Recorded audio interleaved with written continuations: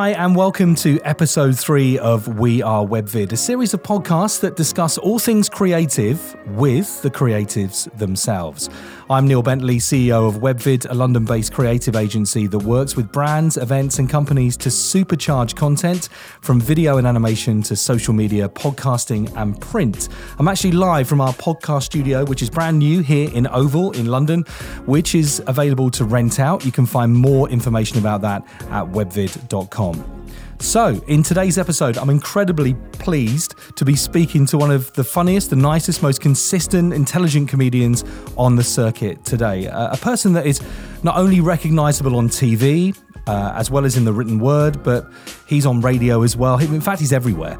Welcome to the podcast, Dominic Holland. Neil, thank you very much indeed. You have so obviously done radio before, sir. Firstly, thank you so much for coming on. I know how busy you are. I want to know your journey into and through comedy.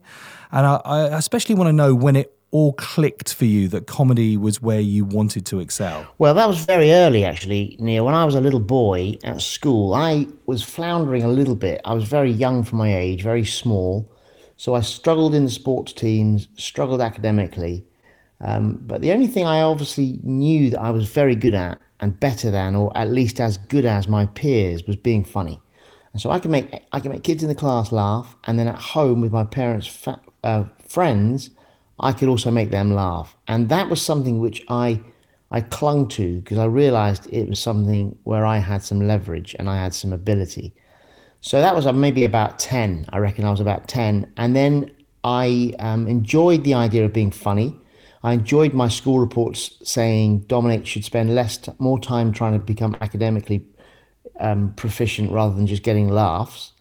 And then I started to go on dog walks and do monologues to myself that I always thought were funny, and wouldn't it be wonderful if I could do this as a career? So from a very young age, comedy gripped me and became something which I wanted to pursue. But I just didn't have the confidence, perhaps, that some of the very successful comedians have. So for me, it's always been a leap for me to get from the page onto the stage. Well, every time we kind of meet up and talk, we talk about new things, we talk about challenges, we talk about how we can better ourselves.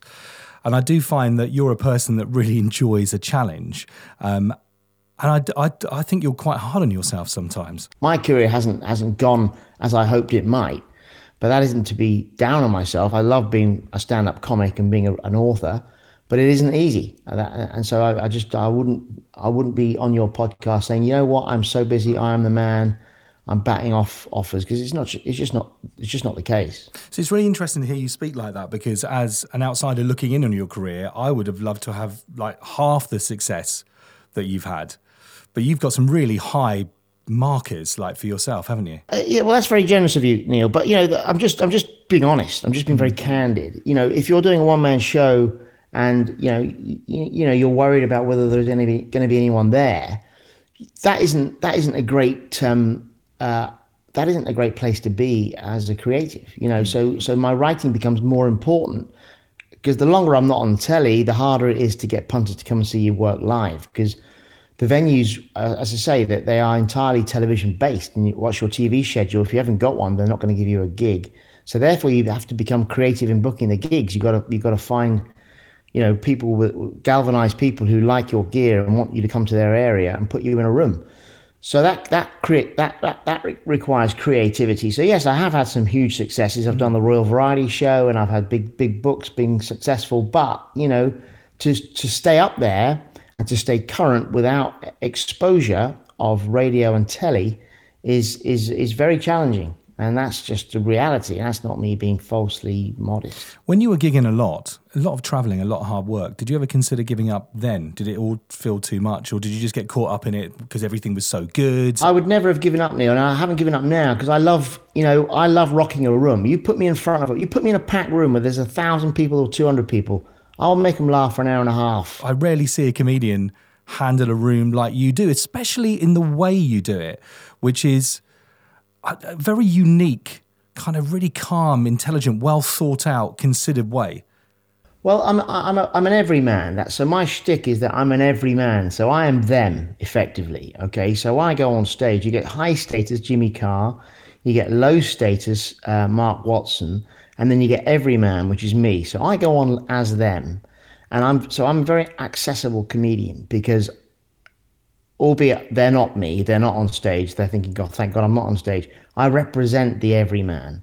So it's a very powerful way to make people laugh, and I really make people laugh at themselves. So that's a very attractive way to make people laugh.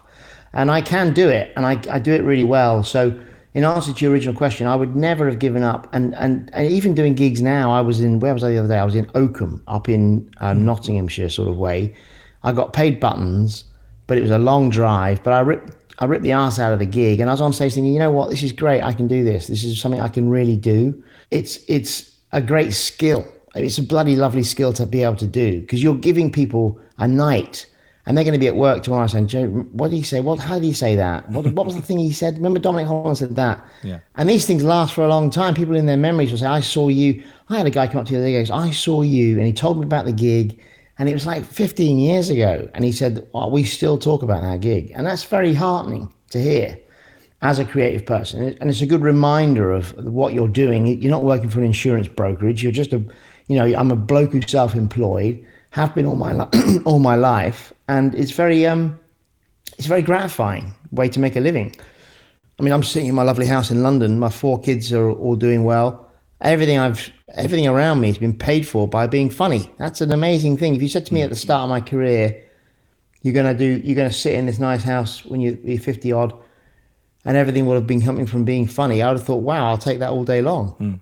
What has been your massive high and massive low with gigs? The massive high is nailing a one-man show, having a one-man show that's full. I mean, I used to do one-man shows all over the country, and they were packed, and I would be as good as any stand-up in the country.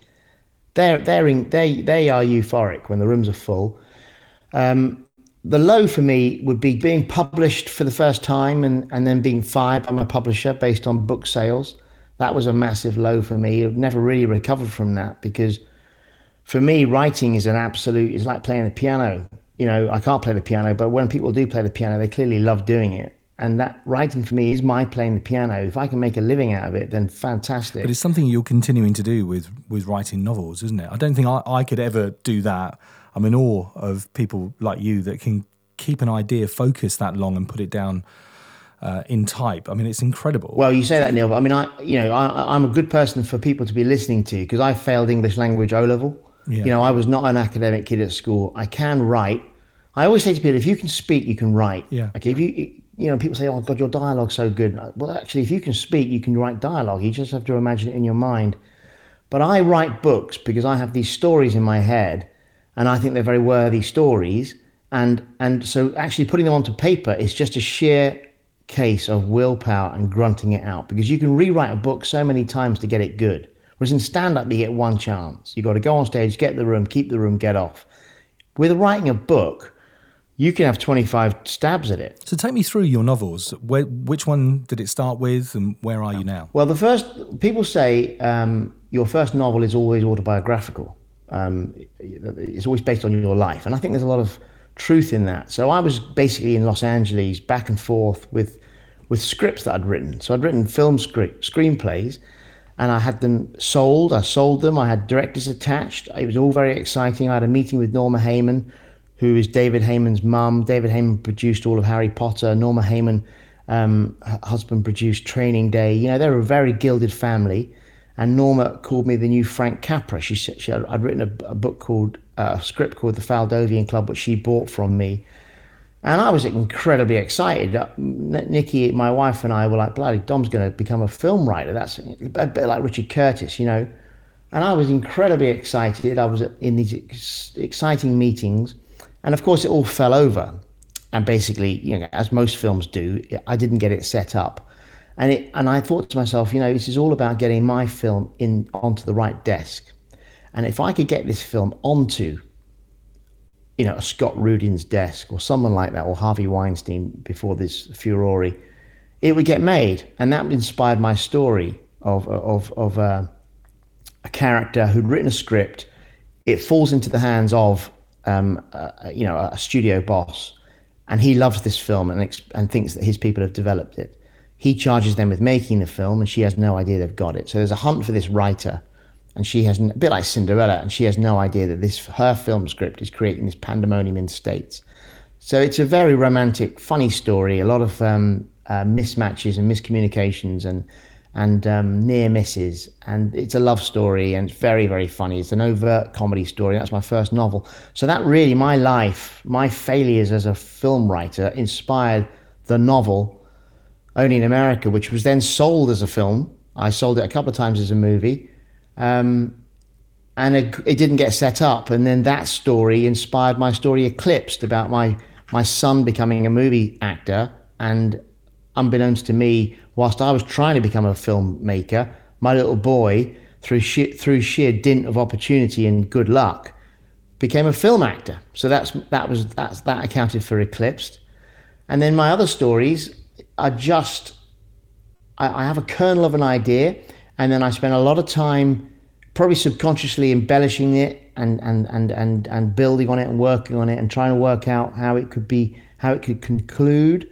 And when I've got it in my head, I then have to write it, because I think this is a brilliant story. And I don't think there are that many great stories out there, Neil. I think a lot of novels written by brand authors are pretty awful, but the publishers say, look, whatever you publish, whatever you write, we'll publish. So are you now, with your novels, self-publishing? Yes, yeah. I didn't try and get republished. I tried to get Eclipsed published, the book about Tom and I. That was turned down because Tom wasn't famous enough. That was before Tom was cast as in the Marvel movies.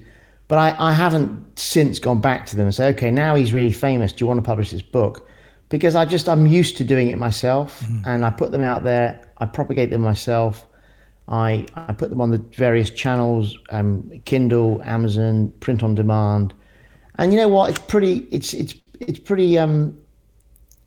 liberating, you know, that I can put a book out there. I'm republishing one of my books from yesteryear. I'm going to republish it this year, give it a bigger platform, give it a new title, a new jacket. I'm rewriting the manuscript, and I don't feel, I feel excited. I think, you know, this book could break through. It's a great story, and this could be the one. And that's the hope I was talking about earlier. In comedy, well, I think in any creative endeavor, you have to have hope. You see, that's why I think it's so exciting for you going forward, because I think with technology, you know that I'm a big lover of technology. Especially the internet, especially the channels it opens you up to. When you are like you and you have so much talent and a body of work, whether it's stand-up, whether it's sitting in front of a camera and presenting, whether it's writing, there's so many avenues that your work can be discovered and you can push it out nowadays, even compared to 3 or 4 years ago. I do agree with you. It is very empowering, the fact that you can circumvent these gatekeepers. Okay, the people saying no to you at the publishers or the BBC or whoever, Channel 4, you can circumvent them by going on YouTube. And I'm very, my son showed me a clip of a stand-up called Andrew Schultz, a Jewish guy working out of the States, really obviously got a great big brain on him. And he's basically putting it on YouTube and has become a bit of a sensation. I'm sure he's filling rooms in America now. And that's very enticing. And I have some clips that I intend to load up.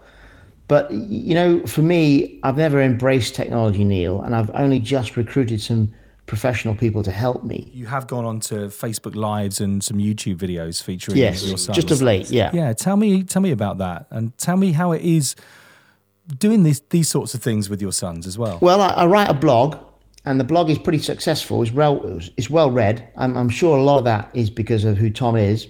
But I write well. I do enjoy writing, and I write on basic little quirks of life, about my life and things that I observe. So that comes out every week, and that's got a big following. And through that, a few people contacted me and said, look, you know, Dominic, I think I could help you. So one of them was a lady called Morna, who works for a company called Puzzle. And we had a chat and a meeting, and we seemed to have so she's been encouraging me and helping me and opening my mind to things like Facebook Live.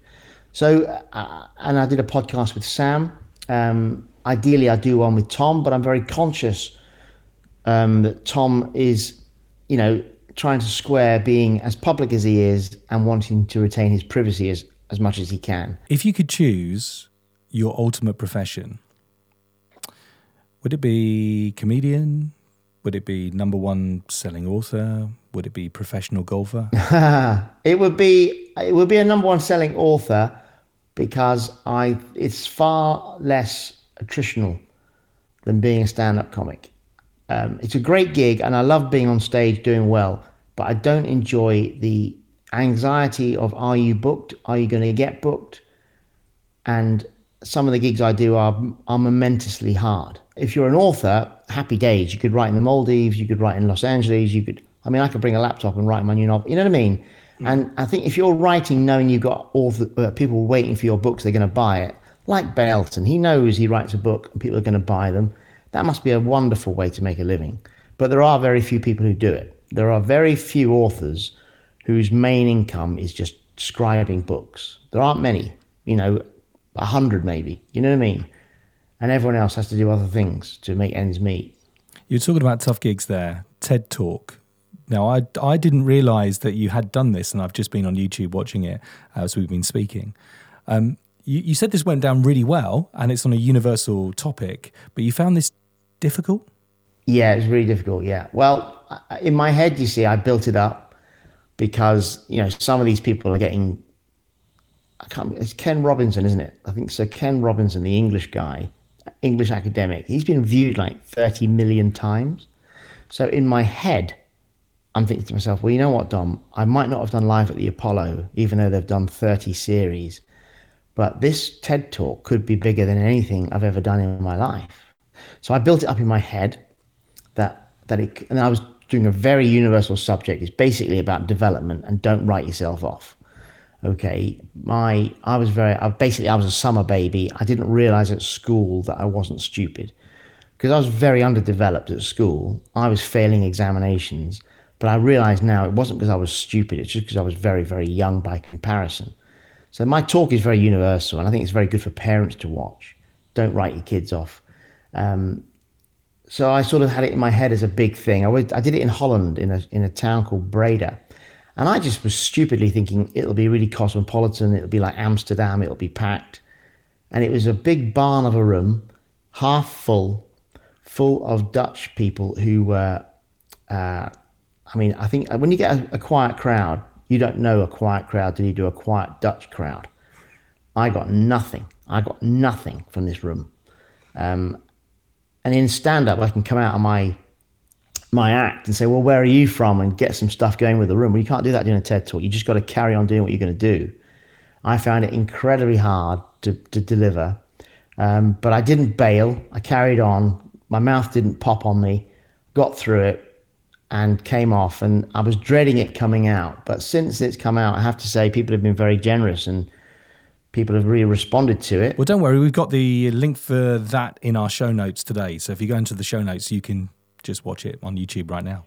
Your number one book that you would tell everybody to go and read that's not your book? The book I've most enjoyed reading of all time was The Firm by John Grisham. In terms of how compelling it was such... I was young when I read it. I've never read a novel that I found as compelling and as sinister, and I love that book. And here's the strange thing. I read a book called The Painted House by John Grisham, which was one of the worst novels I've ever read. And I haven't read a Grisham since. Who's the one person you look at in any sector, any walk of life, that is the most inspirational person to you? I tend to admire people who do things I can't do. So anyone who plays really good golf, I'm always very admiring of sports people. But in terms of comedy, there's lots of things in comedy I can't do. People who can bridge two things, can do stand-up and acting and writing. So someone like, Ricky Gervais, I've never met the guy. I find him a very intimidating person. But for someone who he didn't do the circuit, he sort of became a stand-up comedian running immediately. He's got balls and chops, and I admire his output. I admire the way he backs himself. He has all of the confidence that I don't have, and I think the very successful comedians like him have that. They have this "fuck you" confidence. This is me, and that's something which I think is quite rare. And then he backs it up by making people laugh. So I admire him. I've never met the man though. Eddie Izzard, politically, Eddie and I are poles apart. I think his politics is bonkers, but my God, as a stand-up comic, the guy is still peerless. I think he's a magnificent comedian. And I always admired Eddie for his bravery. I was with him the very first day he did a gig in a dress. And I couldn't believe, it's nervous enough going on stage, let alone going on stage looking as he did. So what's next this year? Well, I'm republishing a book called A Man's Life. It was my third novel, and it's a story which I assembled through lots of things in my life. I got bullied at school, and I used to not back down. So what would happen with me often in a playground is I'd have to have a fight arranged after school. I think, oh no, not another bloody fight. And kids were bigger than me and they'd pick on me. And I would, rather than backing down, I'd sort of retaliate and get into these squabbles. And this kid said to me in a playground, okay, Holland, after school, I'm going to kick the shit out of you. I thought, oh, not again. And this big guy wandered over to me and he protected me. He said, you're not going to touch this kid. And I didn't know the bloke very well, or hardly at all. And I always thought that was an amazing thing that he did for me. And I thought, wouldn't it be an extraordinary thing if in 30 years' time in a story, the boy who had been protected, as in me, came back and did something for that boy in return. And I also thought that was an amazing piece of drama. And I was writing that story that I called A Man's Life. And lo and behold, through the internet, the guy who protected me came online and said, hello, Dominic Holland. My name is, and his name is Jarlath Vahi, very odd name. My name's Jarlath Vahi. You won't remember me, but I'm doing fundraising in my village. Would you come and do a gig for me? And I was like, bloody hell, this is the bloke who helped me. So of course I went to do the gig for him, and I said to him, I'm writing a novel about you. And I said, do you remember protecting me in the playground? And he said, no. And that made it even more exciting to me. And I thought, God, he doesn't even remember this. And it's been a big formative part of my life. It's a lovely story, and I'm halfway through. I'm going to republish that probably April. A friend of mine's doing the cover for me now. So I'm busy, Neil. I haven't got a gig this week until Saturday, but I'm busy every day. I'm working and doing stuff, and I've got 4 kids, and my wife and I run a charity which keeps my wife very busy, and I help with that, do all the writing for that. I'm up for it, and I'm very grateful by where I am now. I feel that a lot of people listening to this podcast will get a lot from this. I think the creative talent, the fact that you feel like you've been knocked but you can still go forward, the fact that you're still investigating all those different avenues and you find it exciting is incredibly inspirational for people. I hope so, yeah. I mean, because it's all about, I'll tell you what I'd leave people with, I've said this in Eclipsed, it's all about endeavor. So even if something completely fails, it's still been worthwhile because it created hope. Because hope is so key. Obviously, we all need money, we all need sustenance, we all need warmth, but also we need to have hope. And if you don't do something, then you have no hope. And I don't think any endeavor is wasted. And I've been fired from shows, and I've tried to do things, and people have rejected me. But I think in trying to do things, you're better off. So if you just give up and do nothing and expect the phone to ring or wait for the phone to ring, then you're dead in the water. You're not in the game. So that's what I would say to people. Keep trying, because trying's worth it, whether you make it or not.